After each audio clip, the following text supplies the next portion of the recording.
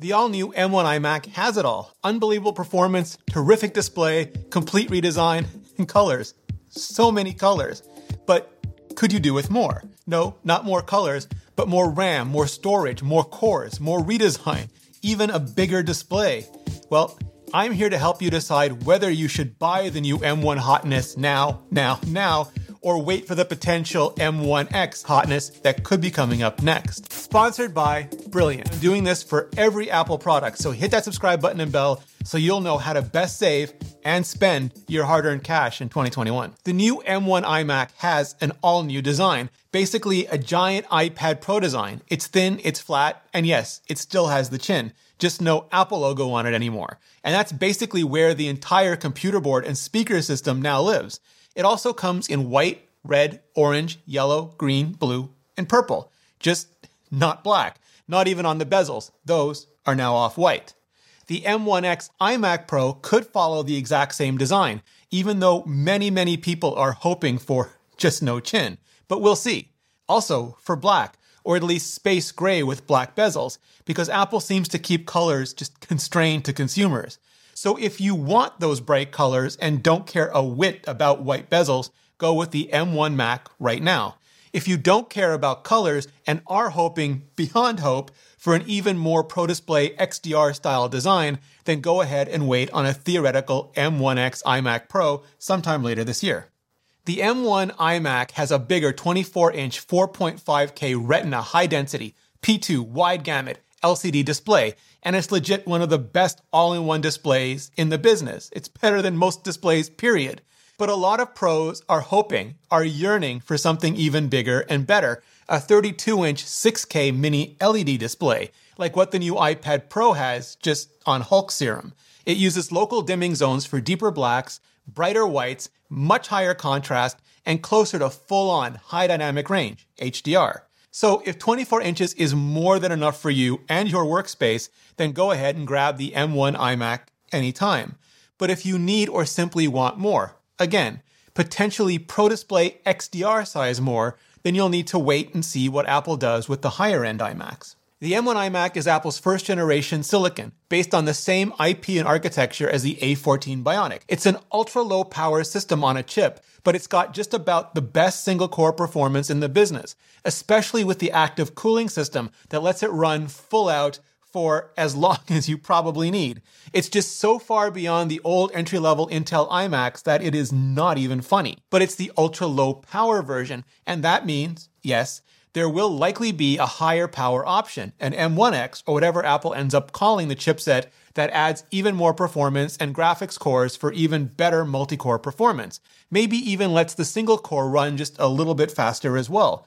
How many more cores remains an open question, but rumors are pointing to anywhere from 12 to 16, so 1.5 to double. Either of which is really going to shake things up when it comes to multi-core. So, if industry-leading single-core speed for days is enough for you, the M1 iMac will certainly be enough for you. But if you're hoping for something that's even more massively multi-core, you'll want to wait for whatever it is the higher-end M1X chipset brings. One of the best parts of the M1 iMac is the unified memory.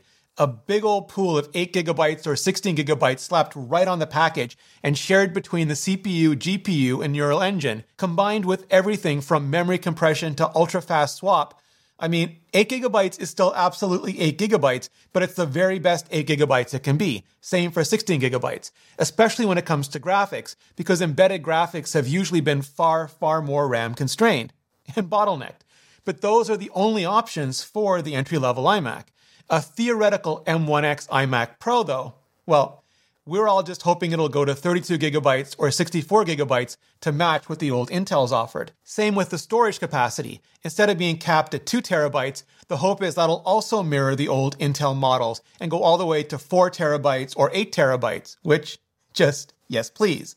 So if you don't think you'll need more than 16GB and 2TB for your iMac, go ahead and get the M1 iMac now. But if you really want more, especially if you want much more, you'll want to wait on an M1X iMac Pro. One of the biggest compromises on the current M1 iMac is ports. The entry-level model has just two USB 4 ports, which combine USB-C and Thunderbolt 3. You can step that up to 2 USB 4 ports and 2 USB-C ports, which means the second two don't have Thunderbolt 3. But that's it. That's all. The hope is that a theoretical M1X iMac Pro would have more Pro-level ports, at least 4 full-on USB 4 ports with Thunderbolt fully operational, maybe more. So if 2 USB 4 with the option for 2 more USB-C are all the ports you need, or you're just happy to live that hub life, then go ahead and get the M1 iMac now. But if you're willing to wait, 4 full-on USB 4 ports, maybe more, could be yours with a theoretical M1X iMac Pro. The new M1 iMacs finally come with the option for Touch ID on the Apple Magic Keyboard, just 8 short years after coming to the iPhone and 5 after coming to the MacBook Pro. I am not salty about this at all. Still no Face ID though, not even 4 years after coming to the iPhone, and I am salty about that. Now, maybe a theoretical M1X iMac Pro sticks with Touch ID, but if there is any hope at all for Face ID on a Mac and soon, that just might be our next best shot. So if the option for Touch ID is more than biometric enough for you, or you happen to prefer it, go ahead and get the M1 iMac. But if you do prefer Face ID and are willing to wait and see if the M1X iMac Pro will be able to see, then go ahead and wait. The new base model M1 24-inch iMac starts at $1299, which is clearly targeted at the consumer market. The holdover Intel 27-inch iMac starts at $1799, which is more prosumer, but quickly escalates to full-on pro-level pricing for that extra performance.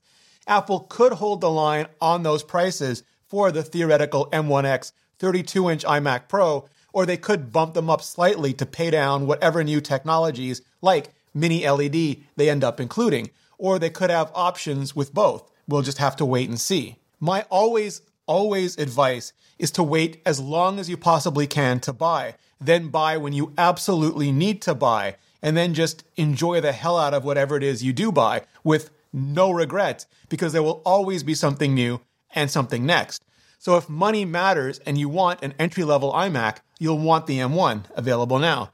But if money and time are no object and you're just lusting after a higher-end iMac, you'll want to wait on a potential M1X iMac Pro. Now, if you still can't decide, why not leave it to machine learning or probability theory or, I don't know, neural networks, algorithms, also math, science, computer science, logic, deduction, quantum mechanics, game theory, physics, cryptocurrency, all of it, so much more, then check out Brilliant, a website and app built on learning while doing and solving real challenges in real time, with no memorizing long, messy formulas or fact sheets, no tests or grades.